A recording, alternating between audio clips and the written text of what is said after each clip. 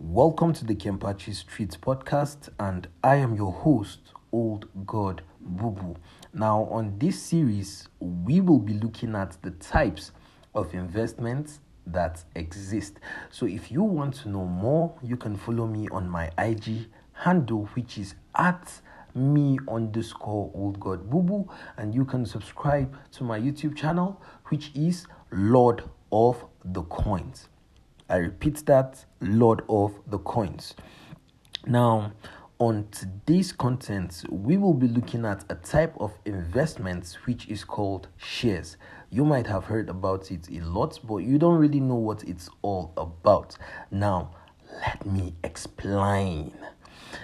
Shares are considered a growth investment as they can help grow the value of your original investments over the medium to long term. Now, get this cool part.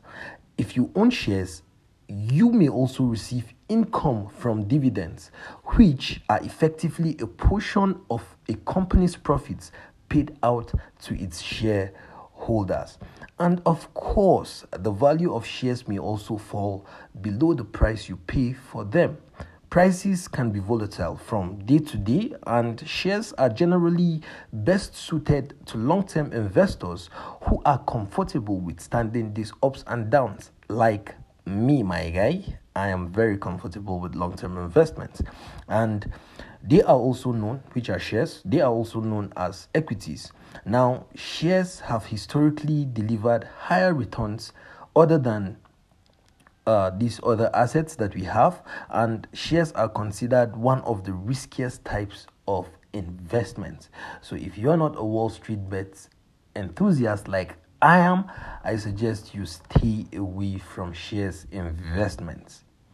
So that's for today's content. I will make sure I keep it as short as possible. Yeah, so if you want to know more about the types of investments that exist, then I am your guy, and you can follow me on IG, which is at me_old God Bubu, and you can subscribe to my YouTube channel, as that will do a lot for your guy, which is Lord of the Coins. Yeah, man, this outro is so cool, but we're good. So that's that, guys. Stay safe, stay peaceful.